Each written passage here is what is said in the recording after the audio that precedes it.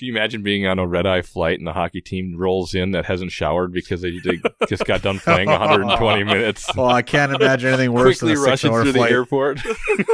What is it? I think it's like a 5-hour, 6-hour stupid long flight to get to Minneapolis from up there. That would be awful to smell nothing but hockey. Take turns changing in the bathroom on the plane. They would definitely get quarantined in Seattle then, wouldn't they? Tech Hockey Guide presents the Chasing McNaughton podcast, covering the Michigan Tech Huskies and the WCHA with your host, Tim Brown, Rob Gilreath, and Dustin Lindstrom. Welcome to episode 17 of the Chasing McNaughton podcast. This week, the regular crew is joined by Shane Frederick from the Mankato Free Press. Thanks for joining us, Shane. You're welcome. Glad to be on. I really wish we were putting this conversation off at least a week. Me too, but whatever. And I don't know how much our listeners care to know that we almost didn't have a podcast this week, but the team won, so here we are recording because there's more content. I was going to take a week off and recover because I'm getting a little tired of editing right now, but whatever. Well, I mean, just be glad, I suppose, that you got the game won there in triple overtime. You weren't watching a Sunday game. It was almost a Sunday game. Almost, yeah. As Joe said, he thought we should have gotten out of there a little bit earlier, and I tend to agree with him. This week, we'll be discussing that series, recap, general state of the WCHA. We'll talk about some poor little man from Marquette, and the WCHA playoffs in general. Anything else I'm missing, guys, that you really want to talk about?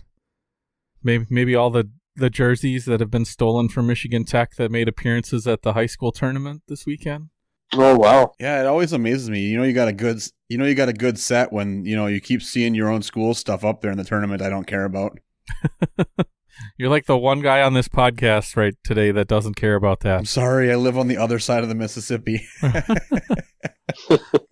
All right, let's do the thank you notes plus a brief note from our sponsor, and we'll come back and start with the NMU Michigan Tech series, I guess. You ready? Showtime. On May 3rd, summer starts with The Fall Guy. Let's do it later. Let's drink a spicy margarita. Make some bad decisions. Yes. Audiences are falling in love with the most entertaining film of the year. Fall Guy. Fall Guy? Fall guy. That's what the poster said. See Ryan Gosling and Emily Blunt in the movie critics say exists to make you happy. Trying to make it out? Nope. Because I don't either. It's not what I'm into right now. What are you into? Talking. Yeah. The Fall Guy. Only in theaters May 3rd. Rated PG-13.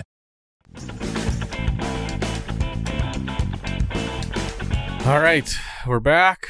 I guess we can just jump right in and talk about the Michigan Tech Northern Michigan series, which was probably the second most interesting series of the weekend since it didn't go 3.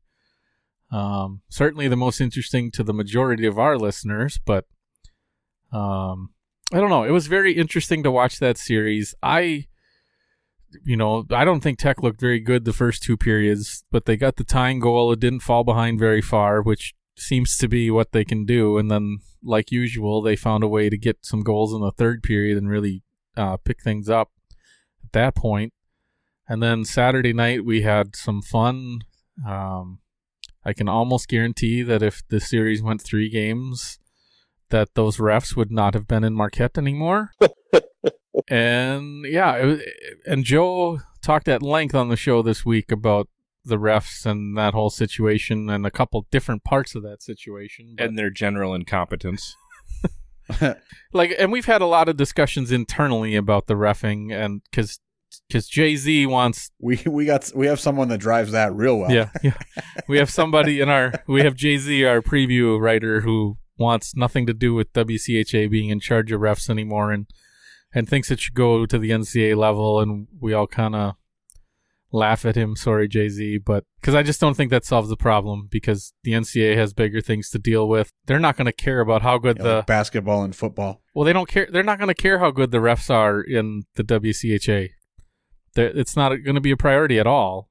Right, and just to jump in on that, I mean, I think that college basketball, college football also are done conference to conference. So they're not gonna change it up for hockey if they're not going to do it for the sports that they care most about. So they let the conferences figure that out, and certainly I think not to jump ahead too far in the future, but I'm going to guess that's going to be a pretty prime discussion among the new CCHA programs as they start to put together the structure for that conference.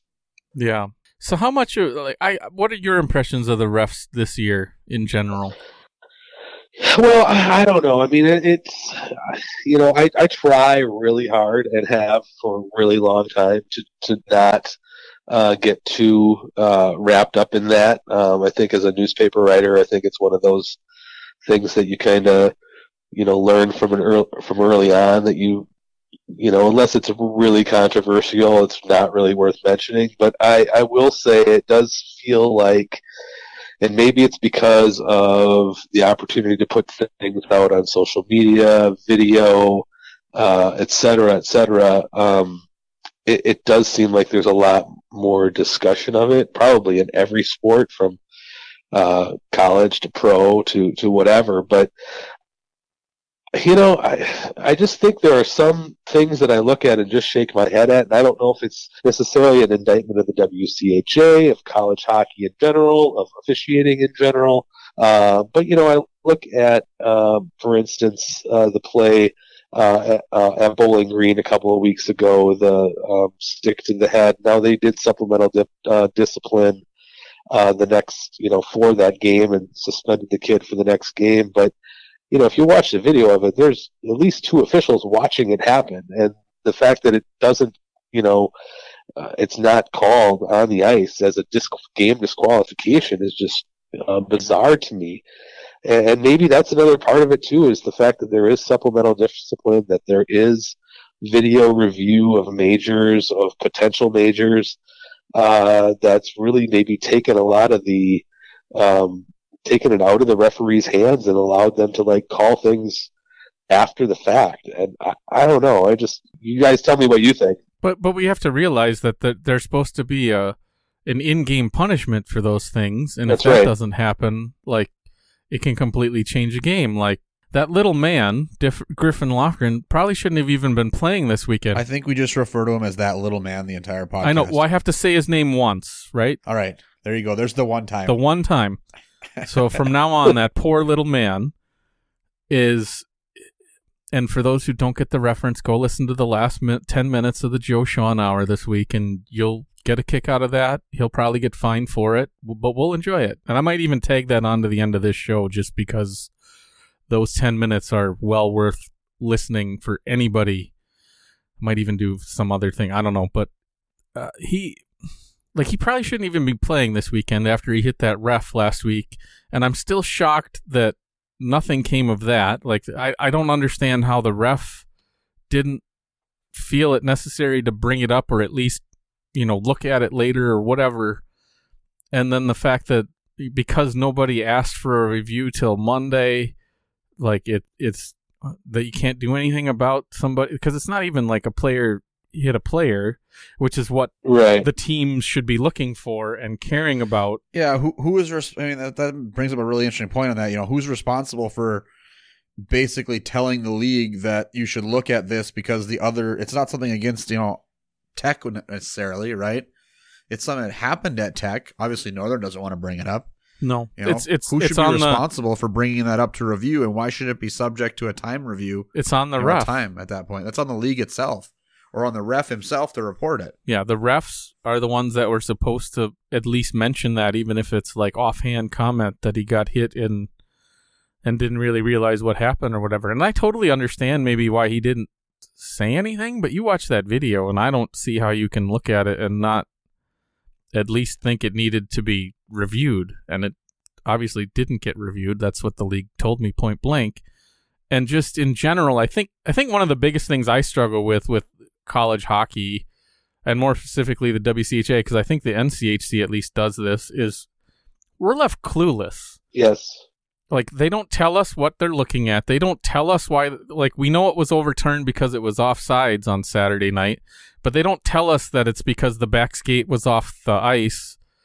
Right. We don't have any clue. All I have is this grainy video to look at, and they couldn't have had much better than what I had to look at from what Tech published on their site or on Twitter. And yet we're supposed to figure this out. And then I don't expect to hear back from the league, but I asked what was called, what the review, like what was called, and what did you use to review it? Because if they had something that looks better than what we saw on Twitter, like, why don't they just put it out there and say, this is what we use, this is why we called it off? Because you shouldn't be able to overturn it on speculation of what you think happened. That's the whole point of it, is to prove it. Right. There was a play, the Anchorage's second goal against Minnesota State on Saturday night was such a weird play because if you were watching it live, Dryden McKay gives up this crazy rebound, and there's nobody trailing the Anchorage guy who goes to the rebound and scores into an empty net. And it just was a bizarre goal just because of the way it happened. And then all of a sudden they called a review for icing. And I went back and watched the Flow TV, and now I don't know if the referees and linesmen had a better view of it than what Flow showed, but it certainly looks like Anchorage ices the puck. You can't tell for sure if there's a guy at center ice who tips it. The problem is by the time the camera gets over to the guy who takes the initial shot, the puck's already on his stick, and it's either come off of the back wall, or it's come off of a side wall in front of the line, or someone somewhere beat someone else out for an icing, but you don't really see any of that. So I have a feeling that they only called it a good goal because they didn't have a good view of this potential icing. And I'm not saying it should or shouldn't have been a goal. I just don't know.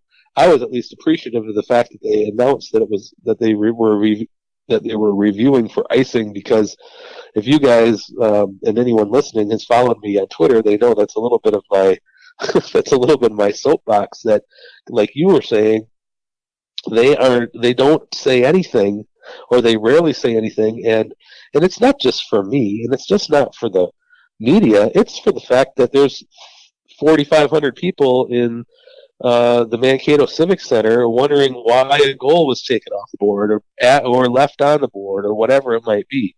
When there's no explanation, there are too few goals that are scored in college hockey or hockey in general to not explain to people why a goal is good or not. Says the Mankato guy. There's no explanation, because if they're giving explanation, they're going to be exposed for even more exposed for all the inconsistencies they have. Yeah. Well, they're supposed to give. I mean, remember when we talked to Britton? They're circling the wagons. He's supposed to be able to get an announcement. Yep. Greg Shepard said it during the WCHA conference call at the beginning of the season that they were instructed to tell the announcers to say something, but I don't know. I still think they should mic them up. If they can mic up referees at high school football games, they can mic up referees at WCHA games.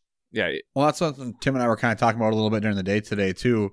And I don't remember who it was, if it was on Discord or where I saw it, but someone said that, if we're going to be looking back at these kind of things and reviewing them and making huge important decisions, we need to spend a little bit of money, get some better cameras on the blue lines. If this is going to be a point that every single goal gets called back by every coach that's anywhere close, let's get cameras where they need to be to actually cover it.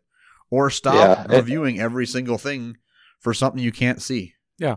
Yeah, another example I'll just throw out there, and then you guys, if you want to move on, we can. But, the Mavericks play in that Bemidji State final weekend of the regular season. Now, this is regular season, so there was a weird play. Bemidji defenseman is shooting the puck down the ice. He hits a referee, or a linesman, along the wall. Puck caroms out right to a Bemidji player. He goes in alone and scores. They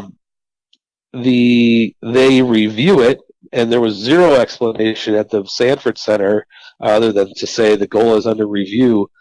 No, everyone was trying to figure out what happened. My only guess is it was that they were looking for offsides. But in the regular season, that's a coach's challenge. So you have to at least announce that to the fans, right? That this is a coach's challenge. And when the goal stood, they needed to say that Minnesota State lost its timeout, if that was what exactly happened.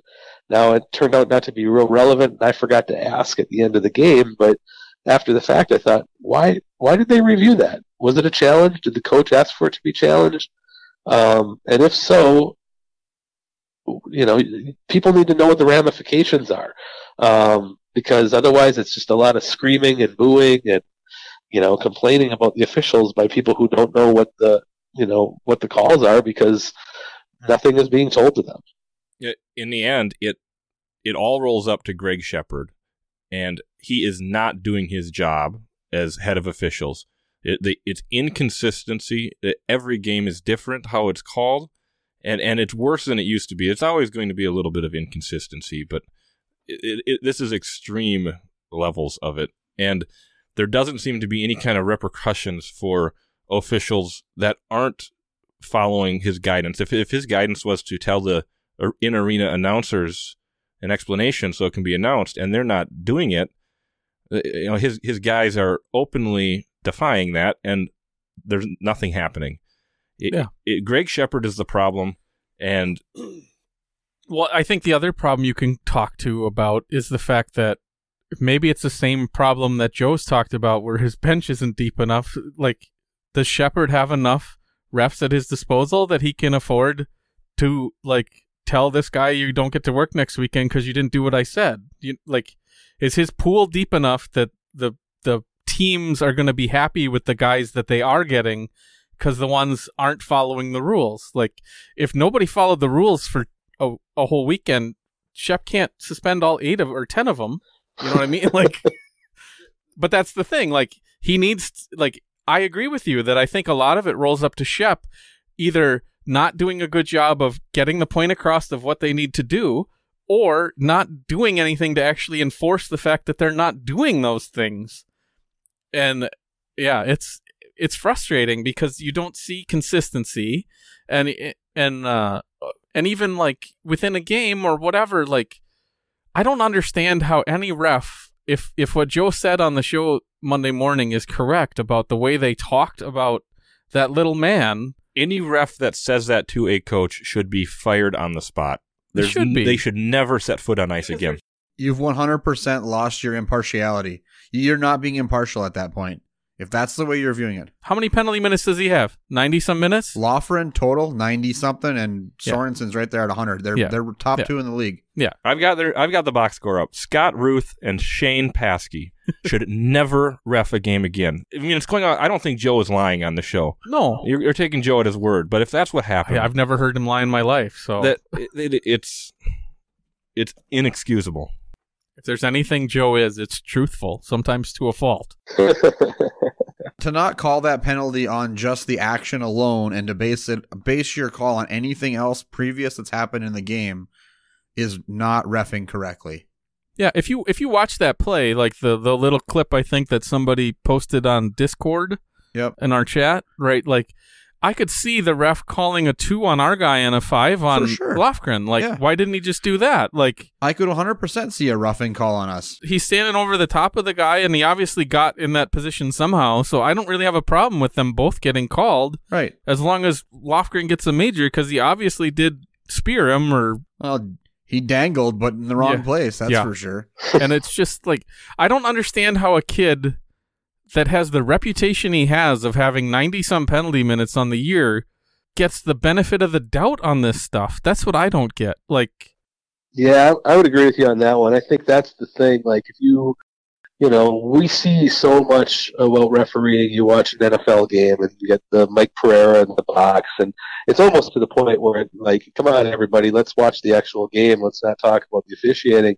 But, what you realize is, the work that has to be done to do the job, and part of that work is knowing, what situation you're in. So if you draw the Michigan Tech Northern Michigan series as an official, you got to know, and it's not like he's a new player. I mean, he's he leads the country, second in the country in goals, second in the country in penalty minutes. I mean, what two things about him. The puck's going to be on his stick a lot, when it's not, and he's going to be doing some extracurricular stuff out there when he doesn't with his stick, when he doesn't have the puck, probably. And and I'm not saying you have to be on the lookout for him constantly and give him a lot of extra stuff, but you do have to know the situation, and the situation is that this is a guy that takes a lot of penalties. You've got to know that he's a guy that I'm sure coaches around the league have complained about. You have to know that he's,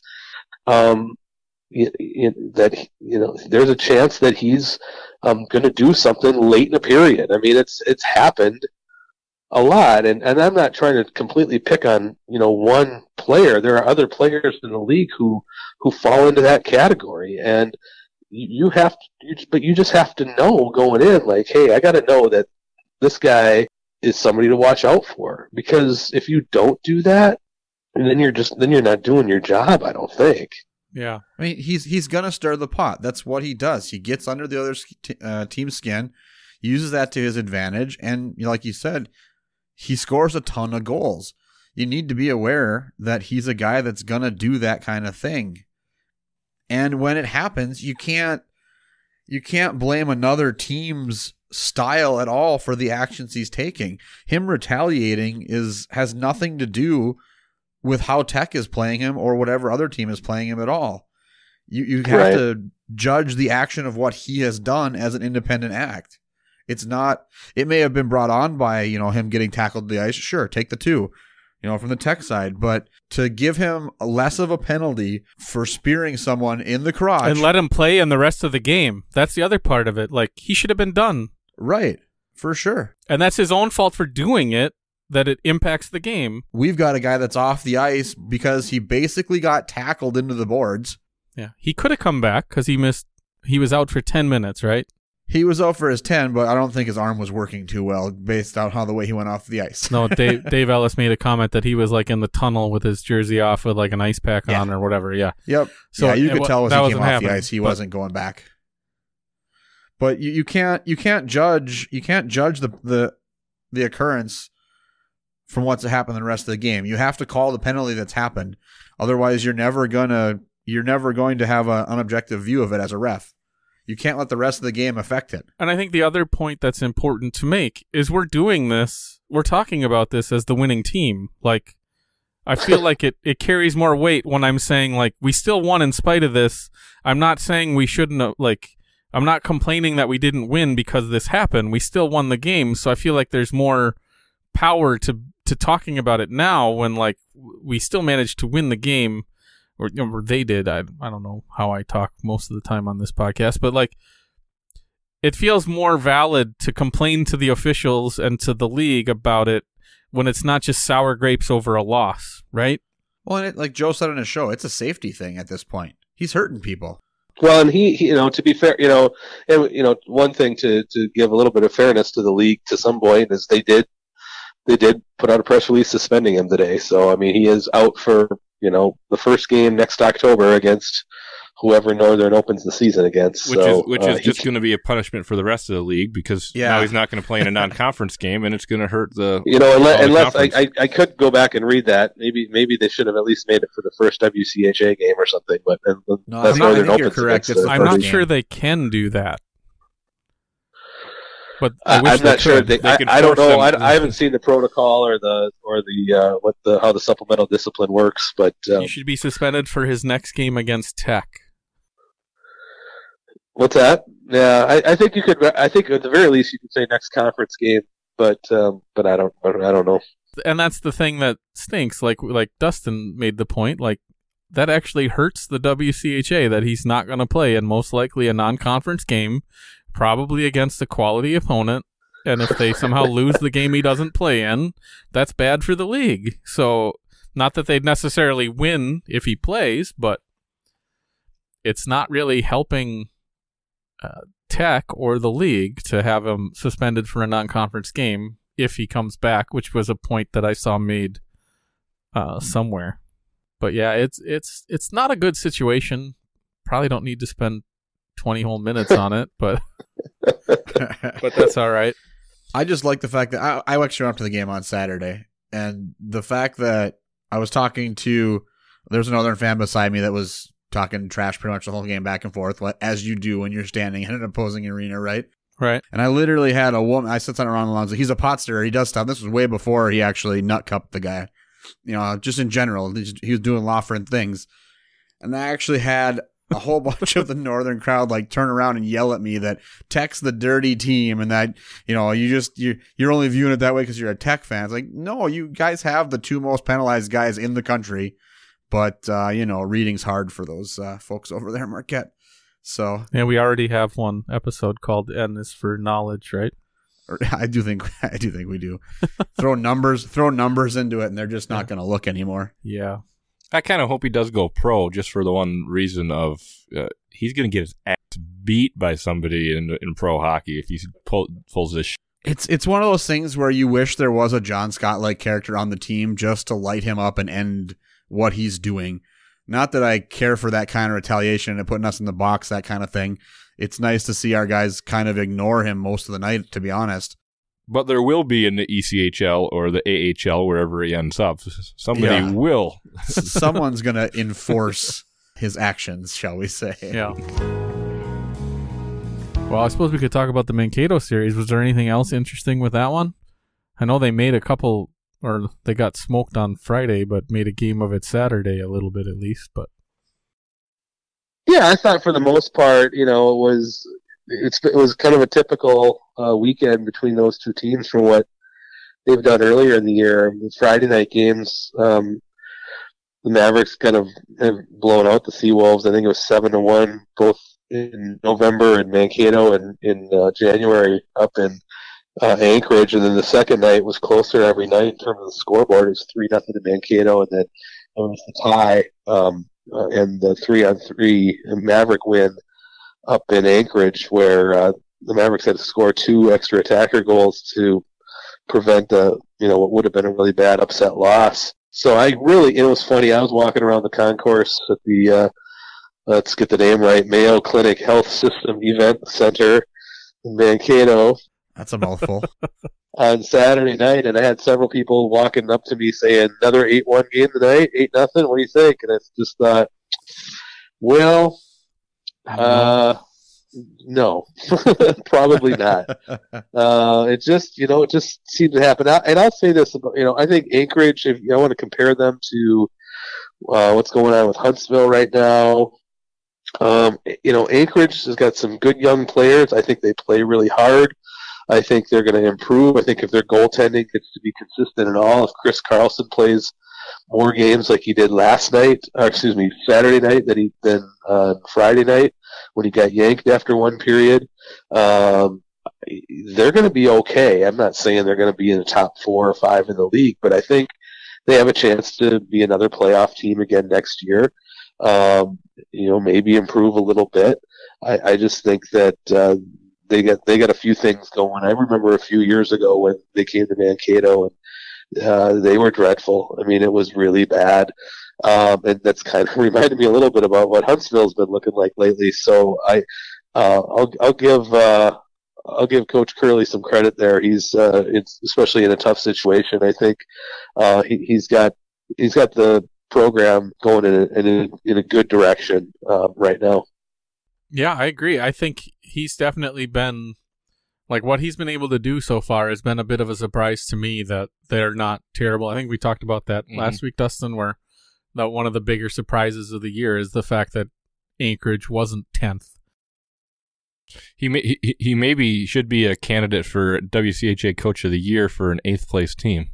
Yeah, which he could be. I think that's going to go to Tom Serratori pretty easily. But yeah, you're right. I think I could see people giving him votes, especially if they went back to the old days of the big ballots with 9 ballots per team with media members voting and such. But now it's just coaches. So I have a feeling it's going to be Tom Serratori. I don't know what you guys think. I think that'd be a good pick, yeah. I think that makes perfect sense. I wouldn't see any problem with that. Yeah. He's done a hell of a job at Bemidji, that's for sure. Yeah. Especially the last 2 months. It would be amazing what a little bit of stability would do for both the Alaska schools. Yeah.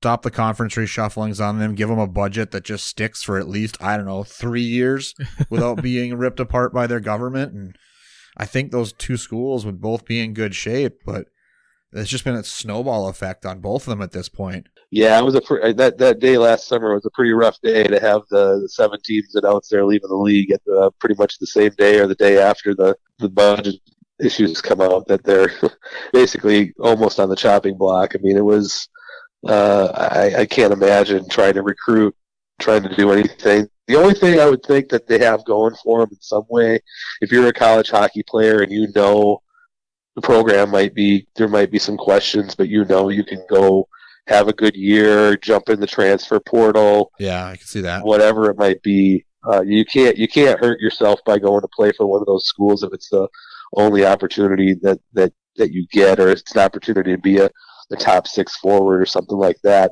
Not that I would encourage college athletes to do that, but certainly it's set up in a way where if things are starting to fall apart, you can bolt a lot easier than you could have 5-10 years ago. True. Well, I suppose we could talk a little bit more about Saratori's weekend and the only series that went 3 games. I guess the biggest takeaway for me is that the 2 losses for Bemidji State, excluding the one to Minnesota State 2 weeks ago, are really starting to play into their ability to get an at-large if they don't find a way to win it all. Obviously, if they do well this weekend and then lose to Minnesota State, I think they're fine. But if things play out any differently than that, I'm not sure they will be, especially if they don't sweep this weekend.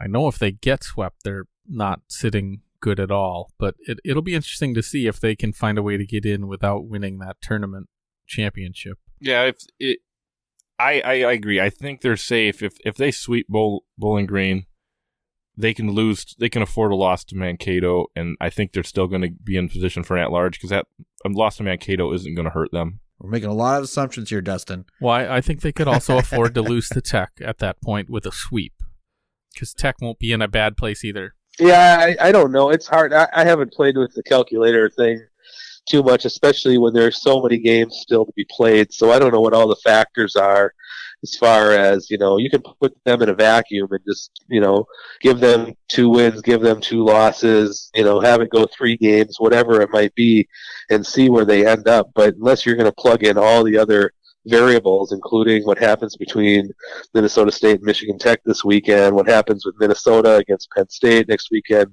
because Bemidji played them, and it gets to common opponents and opponents' opponents and everything else that falls in line with the pairwise rankings. It's just so hard to tell. So, I'd have a hard time, doing too much predicting on what a loss or a win would do for them, just because, unless you're going to put in all the other variables of all the other games that are happening around college hockey. Yeah, I know Joe Maloney posted their latest Monte Carlo, and I think it had them in like 60-some% of the time, and half of it was as the conference winner, which sounds about right to me. Yeah, you don't know what's going to happen in any of those other leagues. I mean, no. Minnesota's currently on the outside looking in, but they're pretty close. They could play themselves. They could win that tournament potentially. They sure could, although Penn State seems to have their number. Yeah, that's true. Yeah, so right now it's got Bemidji State getting in 59% of the time, and 42% of that is as an at-large. Okay. Which is actually better than I thought, but that's probably saying that most of the time they're going to win this weekend. Most of the time they're going to lose to Minnesota State. That's what's going to happen, because this isn't just a straight percentage of probabilities. It's legitimately like based on Cratch what's going to happen more often, right? But does that take into account head-to-head when they went 500 against Mankato this year, right? They're saying they're going to be, it says they're in, so it says they're going to win the tournament like 18% of the time, which doesn't, I don't think that's wrong at this point. I don't know. Well, it's probably, what does it say for Mankato in the tournament? Like 70% of the time? Yeah, 72. Yeah, that sounds about right then. Yeah, and I mean, they're in, so that's good. But I would love to somehow see a third team in, but the only way I see that happening is if Tech wins this weekend. I don't think Bemidji can survive losing this series and still getting in, unless nobody else steals a spot anywhere and they're all. Yeah, that's the other. I was just going to say the same thing. That's the other factor. As of right now, 15 teams get in.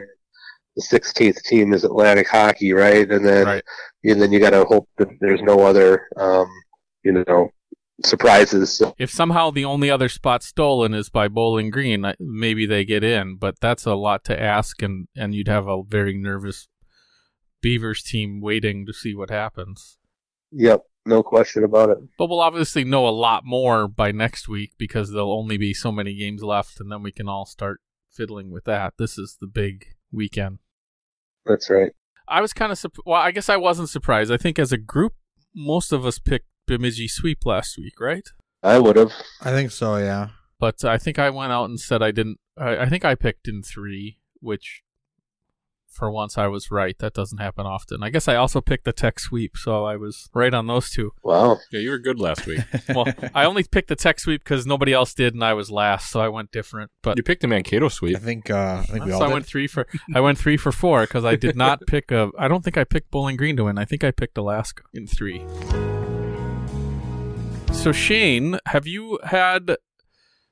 We've asked everybody that's come on since Dr. Kurtz released his first memo. So what have you heard anything yourself other than what's been released, and what are your impressions of what's come out about the CCHA stuff? I haven't heard that much more. I mean, I think it's I think I put it out there. I didn't love the name. I know there's a lot of people who have some nostalgia for that league, and it certainly was a good league back in the day. But, it was a good league back in the day when it was Michigan State, Ohio State, and it's not the same league, obviously, and Miami. But I just thought it would have been a good opportunity to start fresh, start new, really establish brand, establish the 7 teams as a strong, unified group that wants to really improve their situation as a collective group going forward in college hockey. But I honestly haven't heard that much more. I mean, other than they put that out, they put out that they're putting out they're getting a new logo and brand. I get that. They're going to they're starting to search for a commissioner. Which they apparently started like 30 years ago, according to the way their website looks, but we've already talked about that. Yeah, I'm sure you guys have hashed that all out. I wasn't completely offended by that, just because they had to figure out how to get that out there, at least have the job description out there. Hopefully they also used a couple other good websites and things like that. But, they have, if they are going to be the CCHA and somebody within the league owns it, then I would have tried to start up that website again in some fashion or another, just to have a little bit of a professional look to it. But so, yeah, I don't really know. I think kind of in the same boat as everybody else, just kind of waiting and seeing what's going to happen, and I have a feeling we probably won't see much until after the April meetings in Florida, and whether or not they come out of that with a commissioner or getting close to one. Yeah, I personally didn't have a problem with the name. I think it's far more important what they do with this fresh start than what they call themselves. But when you combine that with the website for the commissioner search, that kind of like set it all back. But I do think the hiring of, is it Bozak and Son Consult or whatever the firm is for that consulting, that's a lot of nice logos. Yeah, what they've done, they've done very well, and I assume there's some connection that Bowling Green might have been the one that pushed for that, because they've redid the MAC logo not that long ago, I guess, or something, and they've worked with the MAC. So I think obviously I think hiring them is a good start, and obviously the logo needed a fresh start. I really don't mind the old name, because I hate the idea of both those names disappearing from college hockey altogether. Why do we have to be the one to keep maintaining history? Wow, just let us have the fresh start. Well, we're also the ones that seem to have we're getting in trouble for being the ones that won't save every other program. So yeah, I love that. It gets left to us to save programs. So yeah, my thing, and I wrote a column about this, was I just think if you're watching college hockey right now, and it's happening right now, with all the shots of Mariucci Arena, and it's going to happen during the regionals, and it's going to happen, whatever. We're just practicing for coronavirus and nobody getting to attend anyway. Maintain your social distance while in the crowd with 5 seats in between each person. If they clear the arenas, the NCAA arenas for coronavirus, will anyone notice? Yeah, right. But really, the truth is we're stuck in the past, right? I mean, people talk about, well, why aren't the Gophers drawing better? And well, it's because of conference realignment. Everyone wants the old WCHA back together, and et cetera, et cetera. And it's not going to happen. Everyone knows it's not going to happen. Everybody keeps talking about it. It's been 7 years. I didn't love the way things went down, especially with the way the NCHC did its thing. I thought the Big Ten was inevitable. I thought the rest could have stayed together. I don't need to rehash all of that. We're so stuck in the past that I just thought, like, this was a chance. This was a chance for the 7 schools who kind of got stuck together the last time realignment came around, and those schools to get together and say, you know what? We're better now than we were 7 years ago. We're starting a new conference. We're going to make even bigger improvements than what we've done with our programs, because you can't argue that post-realignment's been really good for Minnesota State, Michigan Tech, Northern Michigan, Bowling Green, Bemidji State in particular. That you go forward with a new name and a new conference, and you kind of go with the NCHC model a little bit. And so when they reached back and took the old name, the old brand, which they're not the old brand. They're going to be a new conference, a new group. I just thought it wasn't necessarily a real progressive or forward-thinking thought on behalf of those schools. But I also know you get 7 college presidents and 7 athletic directors and a consultant, whoever else in the same room, and you say, all right, we got to come up with the name of a league. You're probably going to be arguing over 7 different things until someone pulls up the CCHA and they all say, hey, that works. And it's cheaper, right? We already got it. Yeah, probably. We don't have to pay to do certain things. You don't got to look and make sure those 4 letters are still a website you can grab. Yeah. I agree with you, but my biggest point when you look at the names and probably what happened in that room is I feel like every name that fits comes off like you're trying to draft off of somebody else. You know what I mean? Like, you can't be the American Collegiate Hockey Conference because it just sounds like you're trying to be like the little brother of the NCHC. You can't be Hockey West because it sounds like you're trying to be like Hockey East. I'm fine with the name as long as the leadership, the branding and the leadership are better and do a better job of actually commanding the conference and not just being directly at the whim of the 7 teams per se, and actually like push us somewhere instead of just following or feeling like it's a bunch of the old boys club stuff, which I feel like you're hard not to feel like that's what's going on with Shep and the reffing situation, to kind of circle back.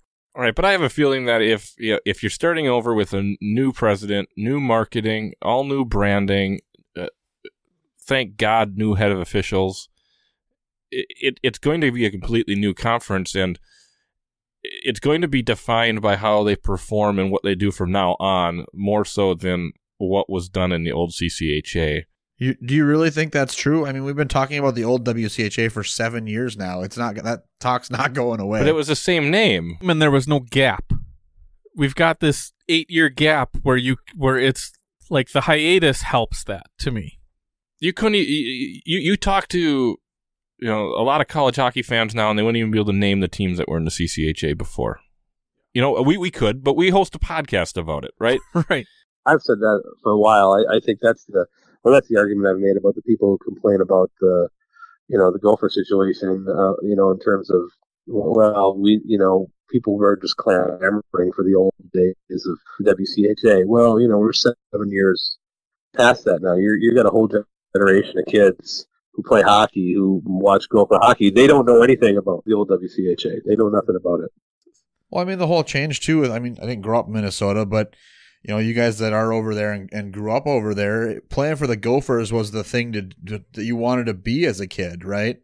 from what I understand, and they were really proud of the fact that the whole team was like the best kids in Minnesota, went straight out of high school and went to play for the Gophers.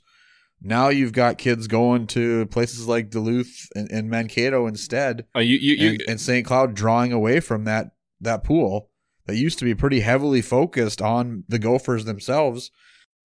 And Duluth is getting their fair share of the best kids in Minnesota. Look at the Mr. Hockey finalists this year. It was heavily favored in Duluth for the finalists, and that's what happens when you win back-to-back national champions. Yeah, for some reason, all your kids in the local area are really interested in hockey, even more so than they would be in Minnesota, Mm-hmm. All right, guys, let's go ahead to predictions for this weekend, and then maybe we can talk about some other stuff if we've got anything else we think we need to talk about. Let's start with the series that has nothing to do with the four of us, and start with Bemidji and Bowling Green. What do we think is going to happen there? Shane, you want to start? I like Bemidji in 3. Okay. Rob? Yep. As much as I know I just praised Bowling Green up and down a little while ago, but I was liking the way Bemidji's playing. I think Shane's right there. I think it's going to be another tight weekend up in Bemidji, but Bemidji pulls it off. Yeah, I have a hard time not seeing that series going all 3 games. What do you think, Dustin? I agree. It's going to be boring because we're all saying the same thing, but I really don't think it can be a sweep either way. Both teams are playing too well, and I just think Bemidji's gonna pull it off. Yeah, I'm looking forward to watching them. I guess I'll just be the contrarian because there's no fun doing a podcast and us all agreeing. So I'll take Bowling Green in 3, just to be a little different. I honestly don't know I don't know. Yeah, I do think Bowling Green's got a great shot to do it, but they've got to see that finish line now of being this close to making the tournament and finding a way. Right. When's the last time they made the tournament? Have they made it since that Frozen Four? I think it was the year they went to the Frozen Four. Yeah. Right. So yeah, they've been a while. It's one of those things where I'm kind of grumpy it's not in Bowling Green because I'd absolutely love to have an Eastern time and a Central time start. I've got an iPad and I've got a computer monitor. I can watch both. They've won a McNaughton since then, but that must have been one of the years that it was a one bid league. They didn't make it. Yep. Yeah. So then on to the series 1 versus 6, Michigan Tech at Minnesota State. Dustin? I think Tech puts up a fight and wins 1 game, but Mankato wins it in 3. Damn you and being so logical. Rob? I'll go contrarian to start with right away and say that we somehow managed to win it in 3 ourselves. I think if we actually manage to keep the goals against down nice and low like we've done all year, and offense finally clicks, we do have a chance of winning.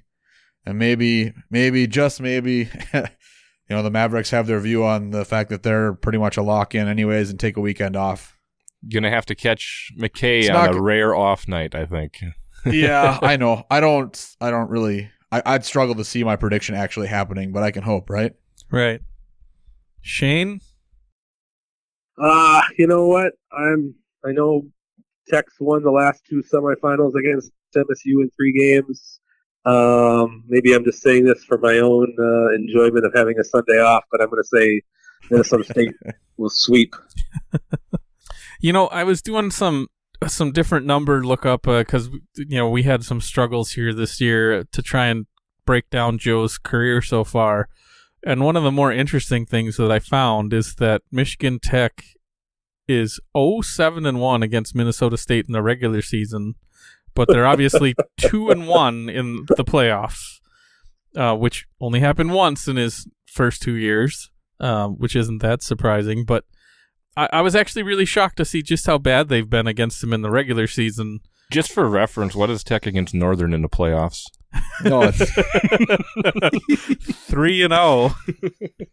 It's certainly better than the alternative. I think that was Joe's quote from Saturday night when asked how's it feel to go 4-0 at Northern? It's like, It's definitely better than the alternative.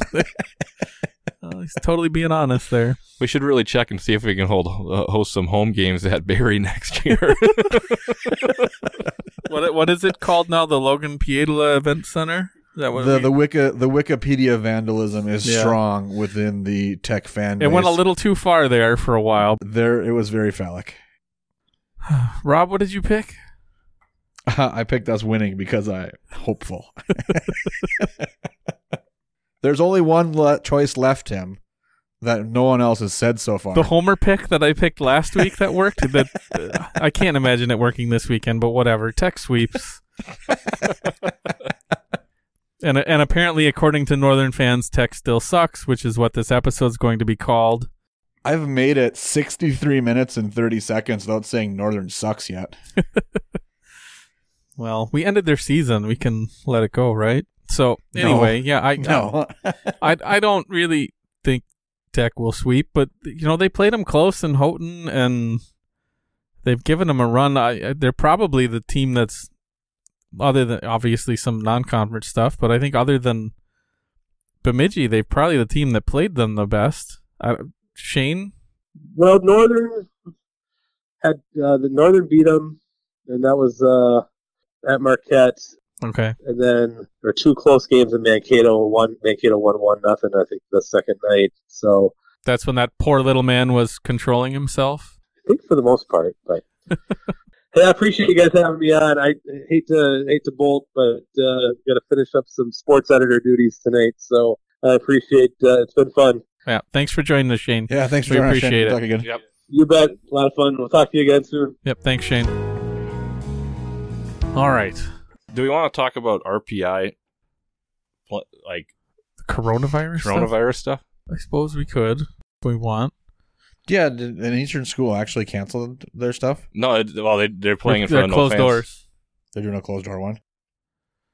RPI fans, players, families barred from home playoffs to prevent spread of coronavirus disease COVID-19. The coach said you have mixed reactions from frustration and disappointment to acceptance for what it is. We had 100 fans at our open practice on Friday. I don't know. I don't have much of an opinion on it. It's up to each school to make that decision and determine what's right for them. In some places it's going to make more sense than others as things roll their way through. Yeah. I mean, would I want to go to a game in Seattle right now? Probably not. It'll be interesting to see what happens between the fact that, I know all of our tickets that we ever buy for anything, like sporting events wise, have some kind of disclaimer on it for, in the event of rescheduling, you're the one on the hook. If we have to reschedule, that it's your job to figure out how to get there or sell the tickets.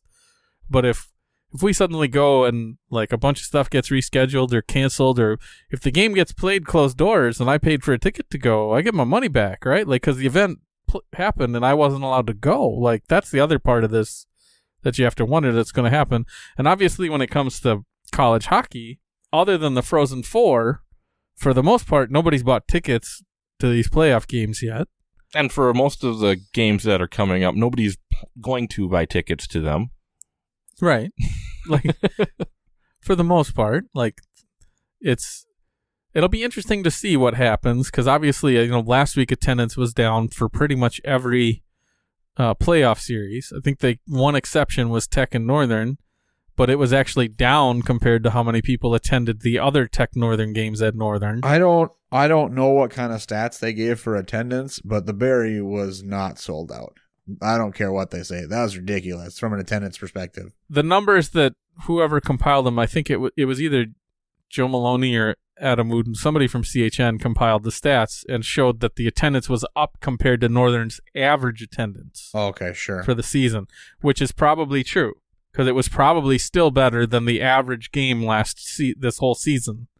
But it wasn't better or anywhere close to what it was for most Tech Northern games. And part of that's spring break, and part of that's the fact that I think Northern, once they got tickets back from, they didn't sell all the tickets to the alumni that were saved for our friend Apparch. He got a ticket that way. He got to go that way. But I'm guessing they didn't sell all those tickets. He's going to love this episode. Yeah. He's probably not going to listen unless he just hates himself.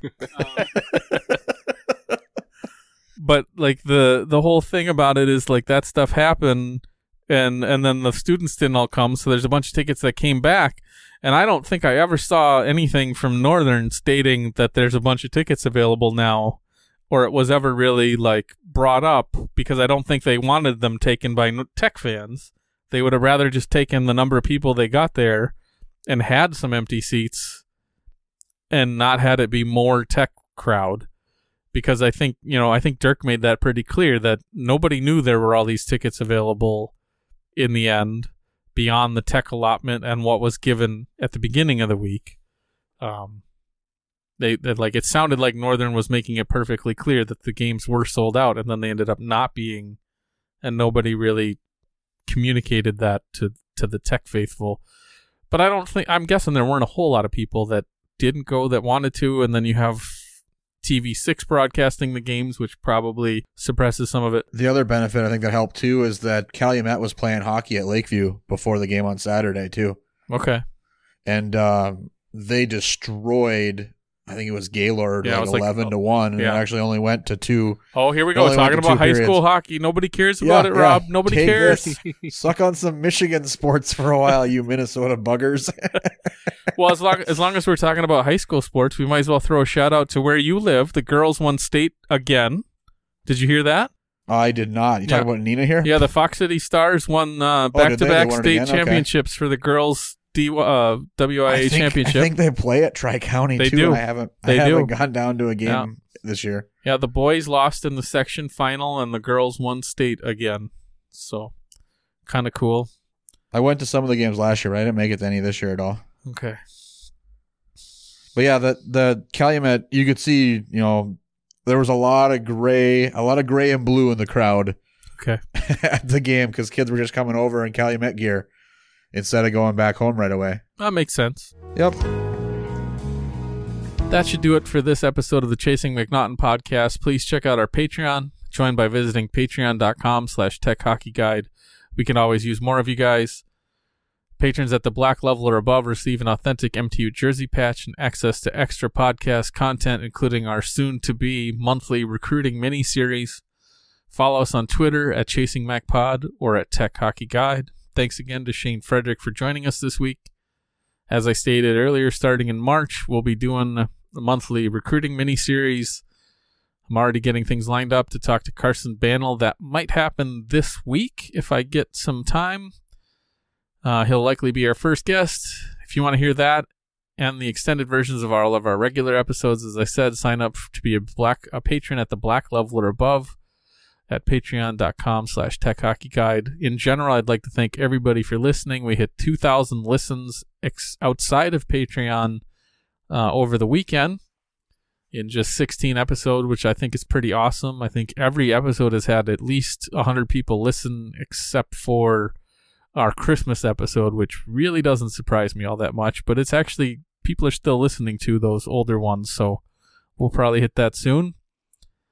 You can when I start listening to a podcast, I go through and listen to all the old ones too, and then at it's some like, point, oh, my binge is over. Yeah. Oh, and then you got to keep up and wait and all that good stuff. Yeah, it's the worst. You can submit questions to our email address, chasingmac@techhockeyguide.com, or send a voice message directly at anchor.fm/chasingmacpod. We're still waiting for somebody to actually do that.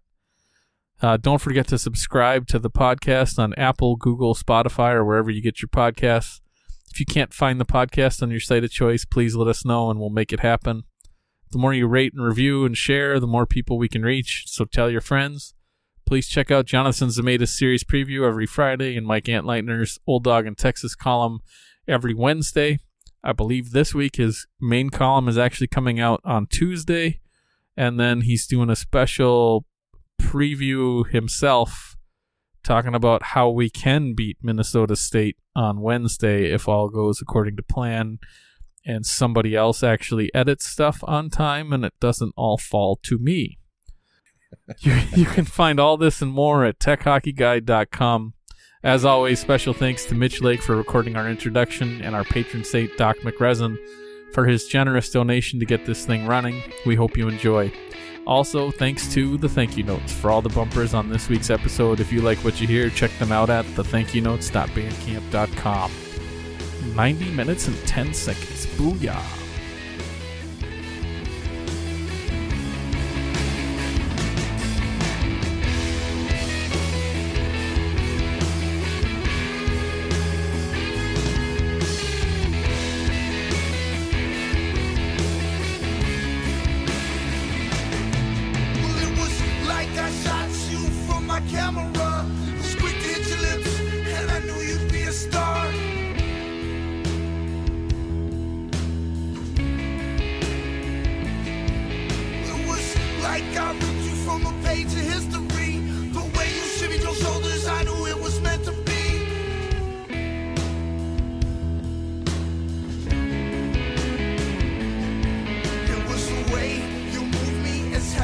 yes I was. Develop more, shut the hell up, cause I'm up in a rush.